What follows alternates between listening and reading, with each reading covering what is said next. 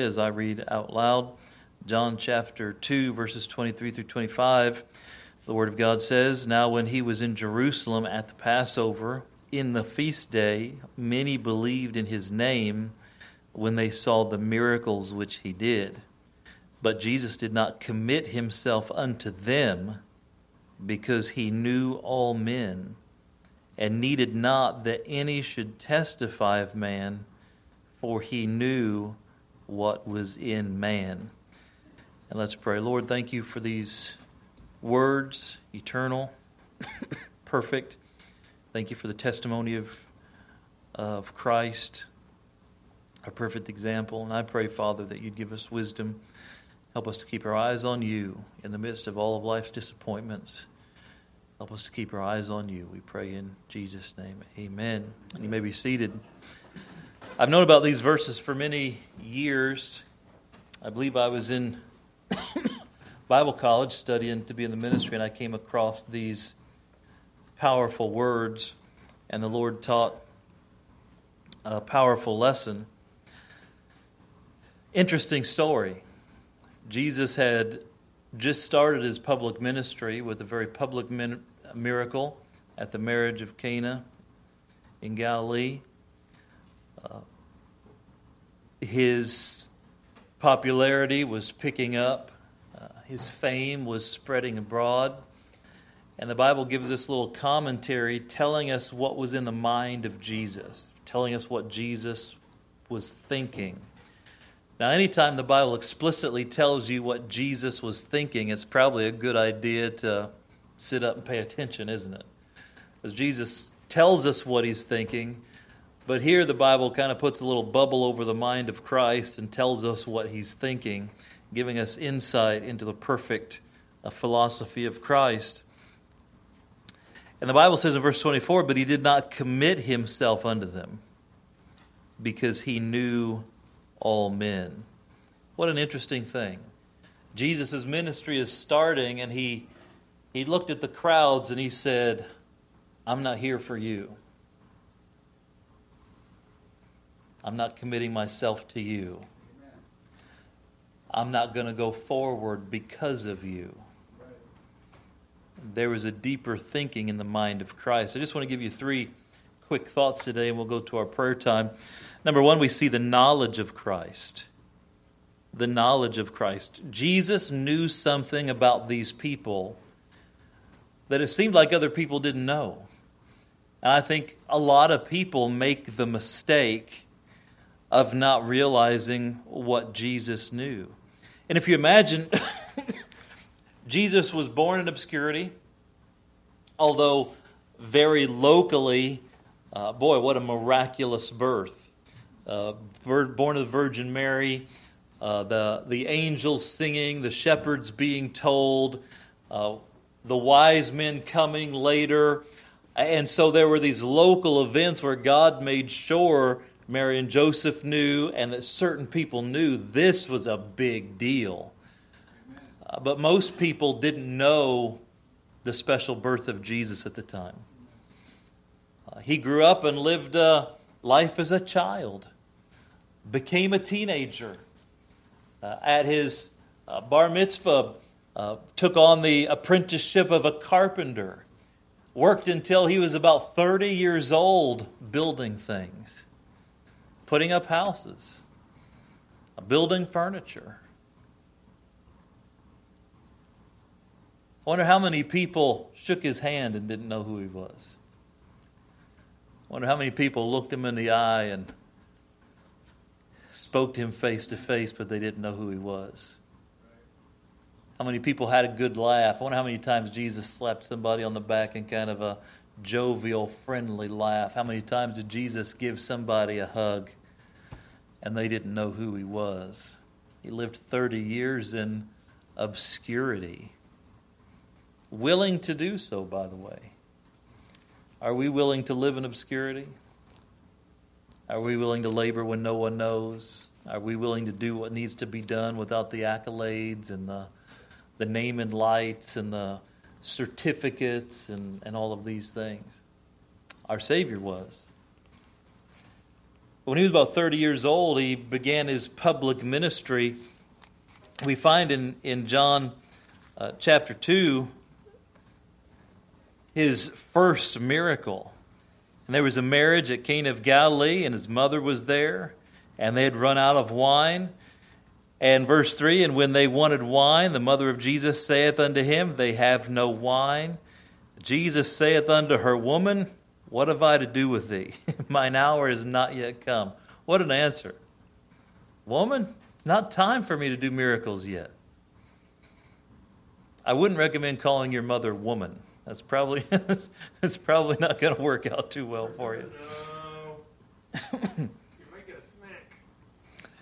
But it's interesting, Jesus relented, even such a perfect fulfillment of Scripture.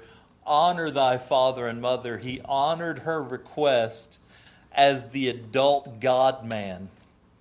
He said, it's not really time, but it doesn't violate Scripture that can be interpreted in here. Jesus would have done it. So I'm going to honor your request.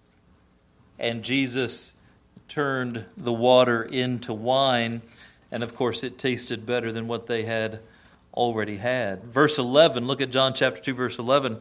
This beginning of miracles did Jesus in Cana of Galilee, and manifested forth what?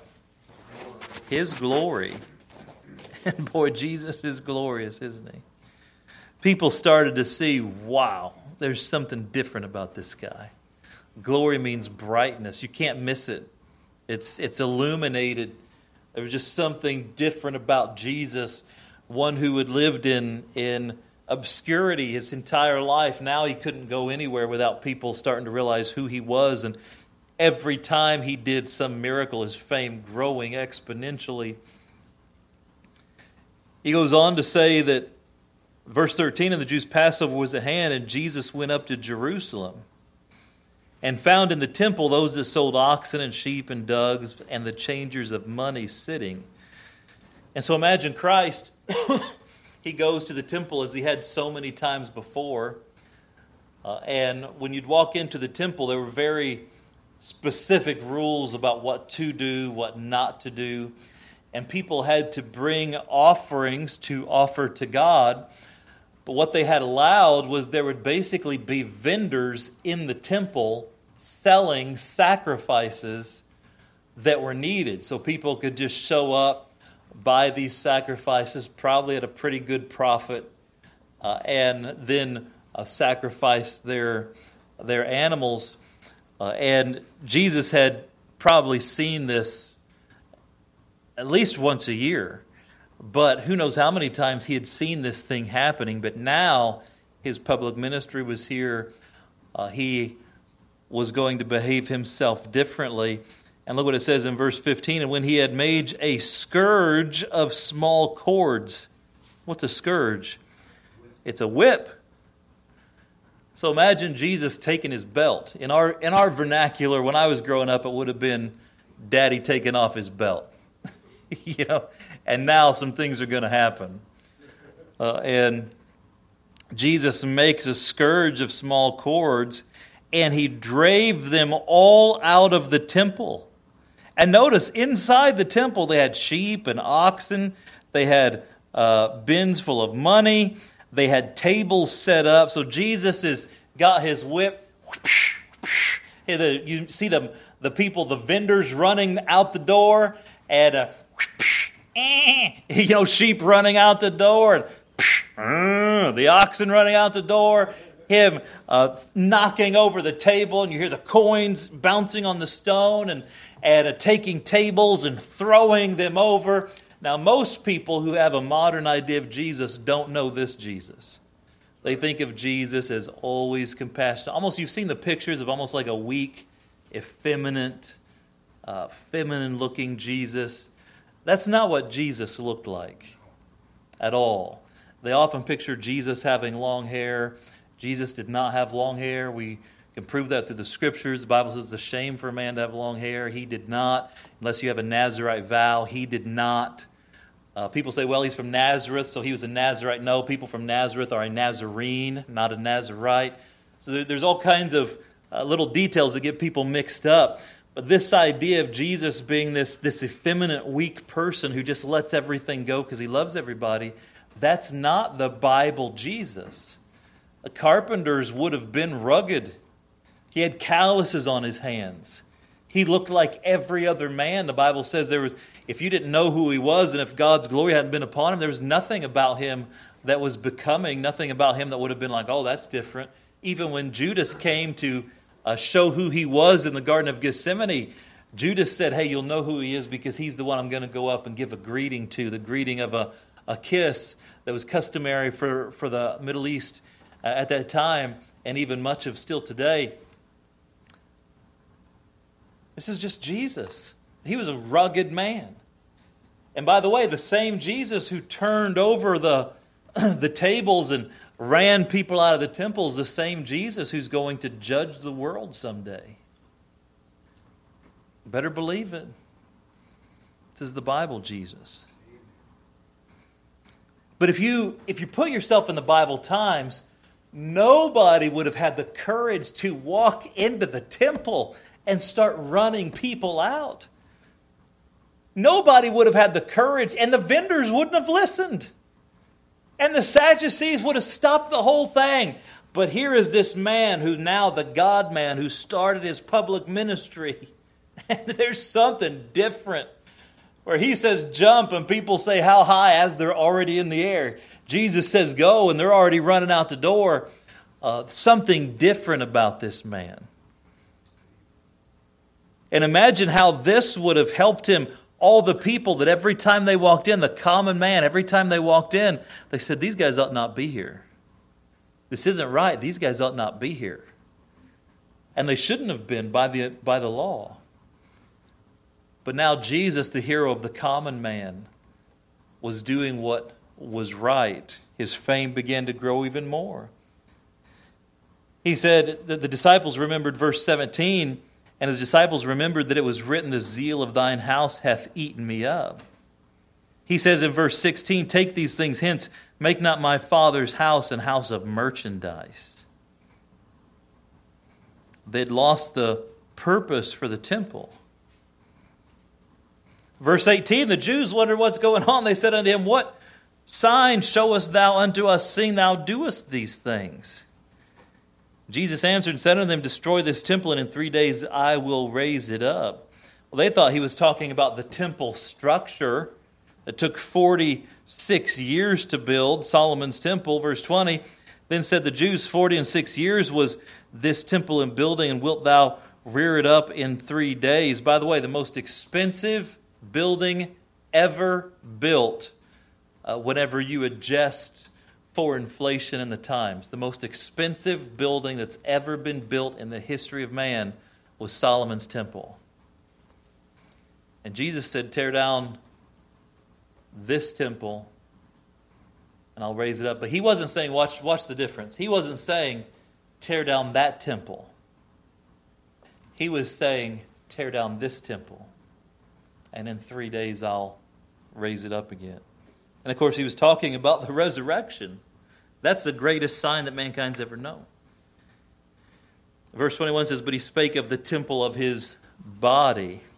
Verse 22, and he was therefore risen from the dead. His disciples remembered that he had said this unto them, and they believed the scripture and the word which Jesus said. Imagine how many things after the resurrection, the Holy Spirit reminding the disciples what Jesus had told them. Very special. But we have the knowledge of Jesus. All this was happening. A man that was in relative obscurity, now walking in such power, in such courage. His fame was growing exponentially. He looked at the crowds following him and he said, I know something that none of you know. And that leads us to number 2. We see number 1, the knowledge of Christ. Number 2, the nature of man. Look what Jesus said. But Jesus did not commit himself unto them because he knew all men and needed not that any should testify of man, for he knew what was in man. What's one thing all men have in common? They're sinners. For all have sinned and come short of the glory of God. Jesus said, I can't build my ministry upon the crowd because I know what's in you. I can't let my motivation be the followers because I know what's in you. And this helped Jesus stay on track. The best of us are sinners at best.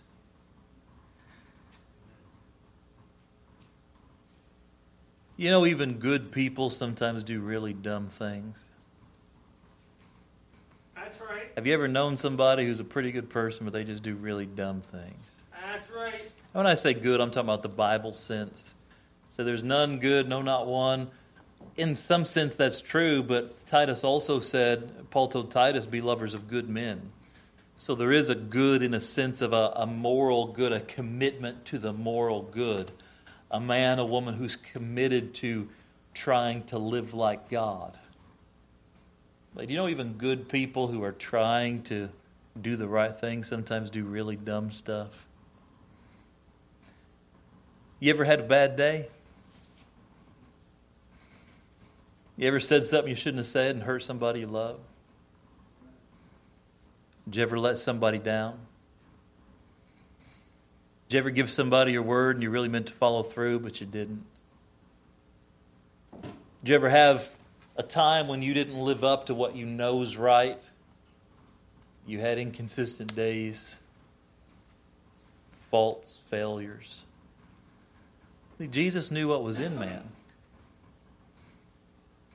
The Bible says in the book of Psalms that Jesus was wounded in the house of his friends. You know what hurts the most? When somebody you love and trust betrays you. Doesn't mean you stop loving. Doesn't mean you stop trusting. It just means that you can't make people the motivation for what you do.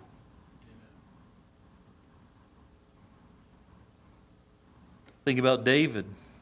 2 Samuel chapter 10. We won't turn to it for time's sake. You think David was a good king? Sure. You think God liked David?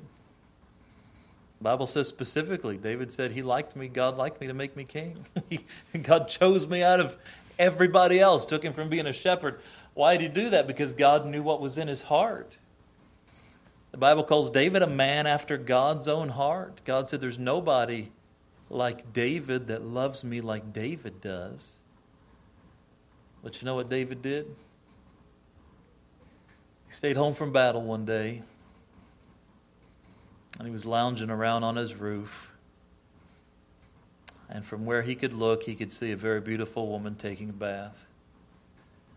David used his position and power and authority that God had given him and used it to commit adultery. This is David. You say, well, surely he got it right. No, he tried to hide it. Tried to call her husband home and get him drunk so that he could go and lay with his wife so that he would think the baby was his. Imagine the depths of depravity we go through. You know, if we don't get our sin right, one sin leads to another, leads to another, leads to another, leads to another. You'll work harder trying to hide your sin than you would work to dig out of the hole if you just owned it and wanted to make it right.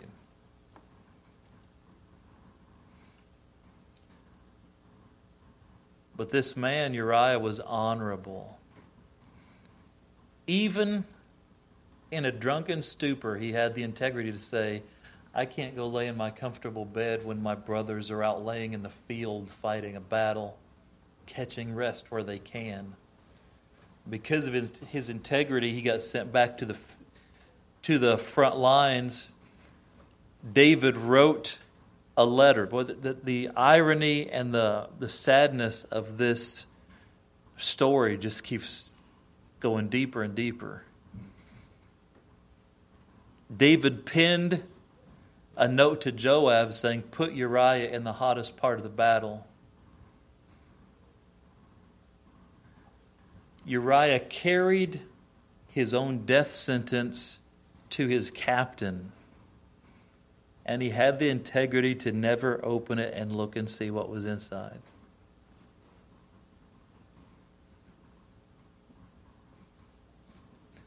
Joab knew this was a death sentence, and he died. Word came back that they'd had some casualties, and David was angry. Why'd you go so close to the wall? You know we don't do that. You know we don't break protocol. And they said, well, Uriah died also. And David said, oh, okay, then never mind. A man after God's own heart didn't just have a bad day. He had at least a bad 9 months, because we find later the baby's born. The baby's born sick. David is praying to see if God would answer his prayer. Nathan has to come. Thou art the man. That's the best of us. Well, you can't trust anybody. Oh, don't get cynical. Don't get foolish. If you love people, you're going to get hurt. Jesus' point was, I'm just not going to commit myself to them. I'm not going to build my ministry on them. I'm not doing what I'm doing for them. There's a bigger cause. Look at Luke chapter 22. Hold your place here. Look at Luke chapter 22. Just a few chapters over.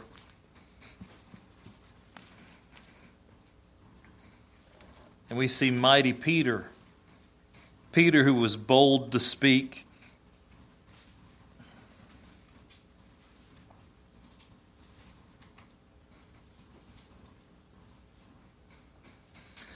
Look at verse 54. Then they took him and led him and brought him into the high priest's house, and Peter followed afar off.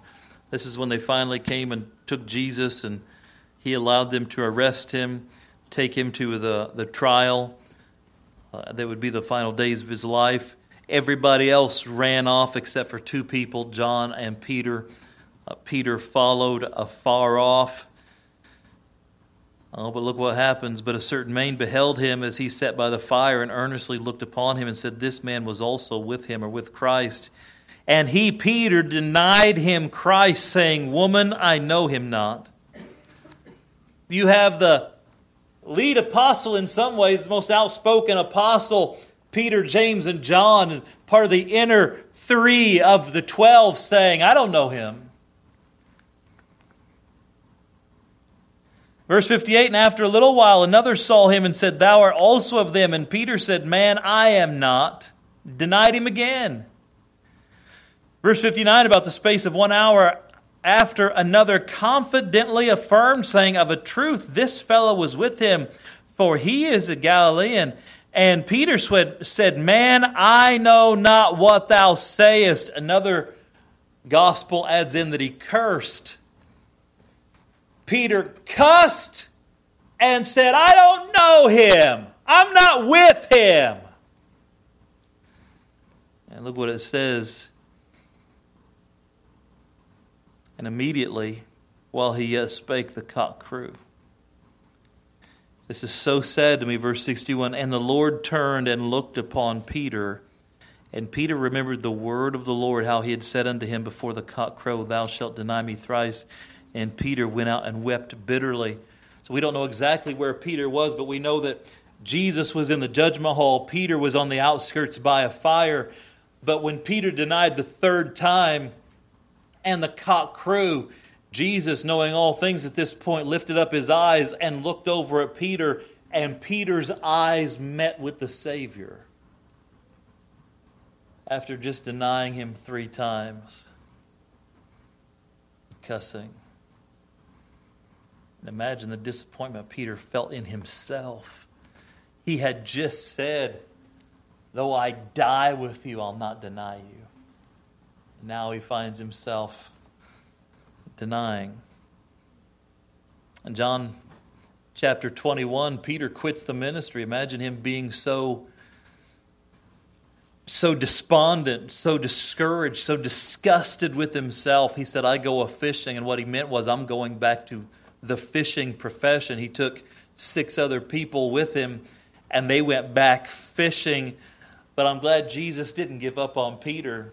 Jesus, in his resurrected body, is on the shore the next morning and has an encounter with Peter. Peter re-enlists in the ministry and lives until he dies a martyr, living for Jesus. Folks, even if you've done some pretty miserable things as a Christian, Jesus never gives up on you. There's always a fire with some fish on it, where Jesus will ask you, do you love me more than these? And if the answer is yes, you just come back. We see back in John chapter 2, there was the knowledge of Christ. There was the nature of man. That's what Jesus knew. Jesus said, you're fickle. You're sinful. I can't build my life upon you and your decisions and your adulation, your love for me in this moment. Not but a week or so before Jesus died, you remember the triumphant entry. Jesus is on that foal of a donkey, and people are spreading palm leaves and coats and clothing so the donkey didn't have to walk on the dirt. And people line the streets saying, Hosanna. They're like, you're the Messiah. You're the one we've been waiting for. And less than a week later, the same people are saying, crucify him. Crucify him. Jesus said, I can't commit myself to you, because I know what's in you. But here's the good thing for tonight, and the lesson that all of us can learn. And this is the commitment to God. So we see the knowledge of Christ, the nature of man, and finally the commitment to God.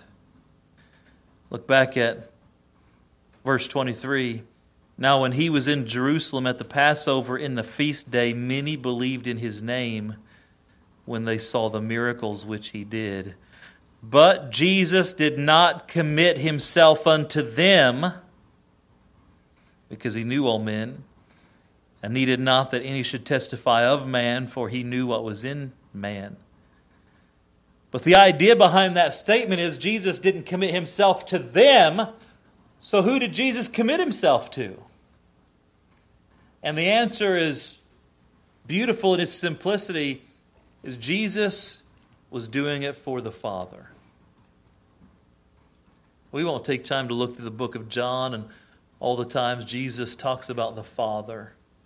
He was going to accomplish everything the Father had sent him to do. And everything Jesus did was because of God. And folks, if you and I are going to serve God long term, if you're going to be a Christian for longer than just a short while, you've got to keep your eyes on God.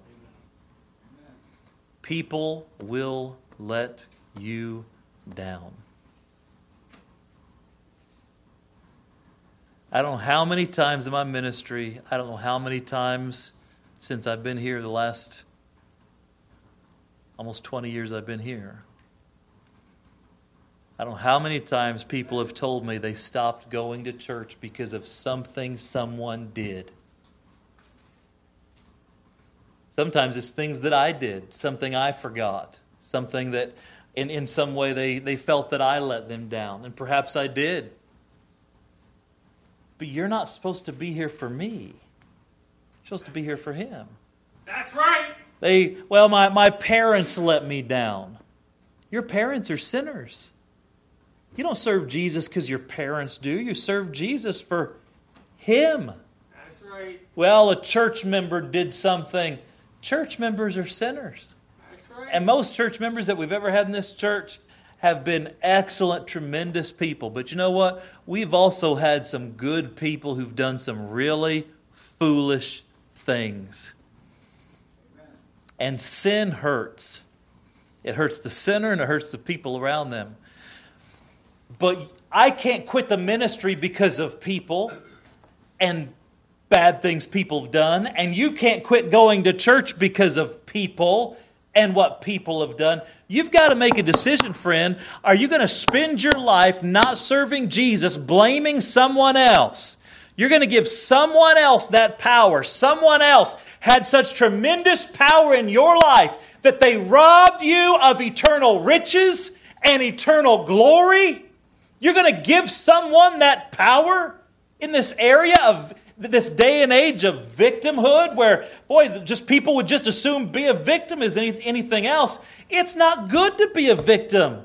Be the victor. Overcome. People are going to hurt you. Follow God anyway. People are going to gossip. Follow God anyway. People are going to lie. Follow God anyway. People are going to fail. Follow God anyway. People are going to get into sin. Follow God anyway. People will show you the darkest parts of their humanity. And dear friend, you have to decide like Jesus did, I'm not committing myself to you. That's right. I'm committing myself to Him. Amen. This is what Jesus knew. Oh, that's some good stuff. Let me read a last thing about Colossians. Glad somebody's happy about it. Colossians. Look at Colossians chapter 1. Let's remember who we're doing all this for.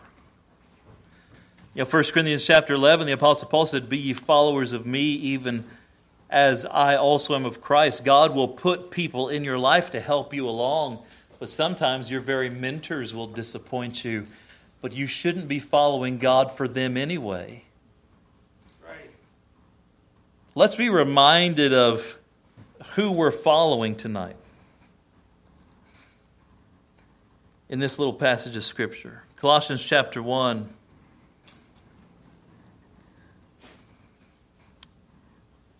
Look at verse 12. "Giving thanks unto the Father, which hath made us meet or acceptable to be partakers of the inheritance of the saints in light." You're going to give that up because somebody... Verse 13, "Who hath delivered us from the power of darkness and hath translated us into the kingdom of His dear Son." You want to hear about His Son? Verse 14, "In whom we have redemption through His blood, even the forgiveness of sins.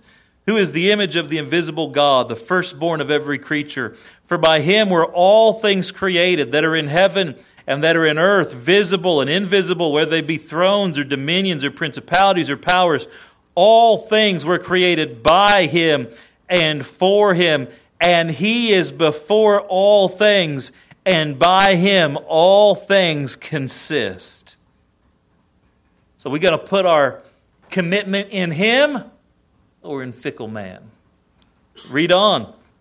Verse 18, "And He, Christ, is the head of the body, the church, who is the beginning, the firstborn from the dead, that in all things He might have the preeminence. For it pleased the Father that in Him Christ should all fullness dwell, and having made peace through the blood of His cross, by Him to reconcile all things unto Himself. By Him, I say, whether they be things in earth or things in heaven. And you who were sometime alienated and enemies in your mind by wicked works, yet now hath He reconciled in the body of His flesh through death to present you holy and unblameable and unreprovable in His sight." That's pretty good stuff. That's somebody you can commit your life to. That's somebody you can commit your future to.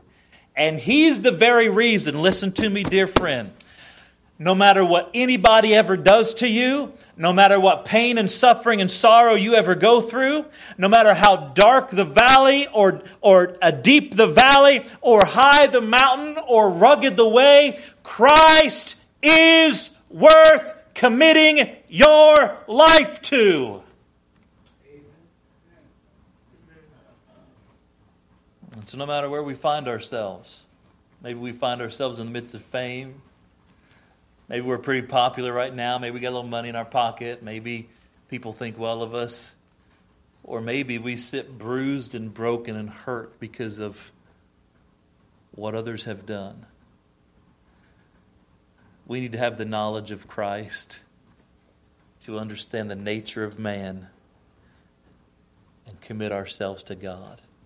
I'm not doing this for you. I'm not building my future upon you. I'm fully committed to God. And that makes all the difference, doesn't it? Let's pray. Father, thank you for the truth, the example of Christ. Oh, Lord Jesus, thank you for showing us the way. This is a lesson that's tough learned and difficult to remember sometimes, but I pray that we'd always be fully committed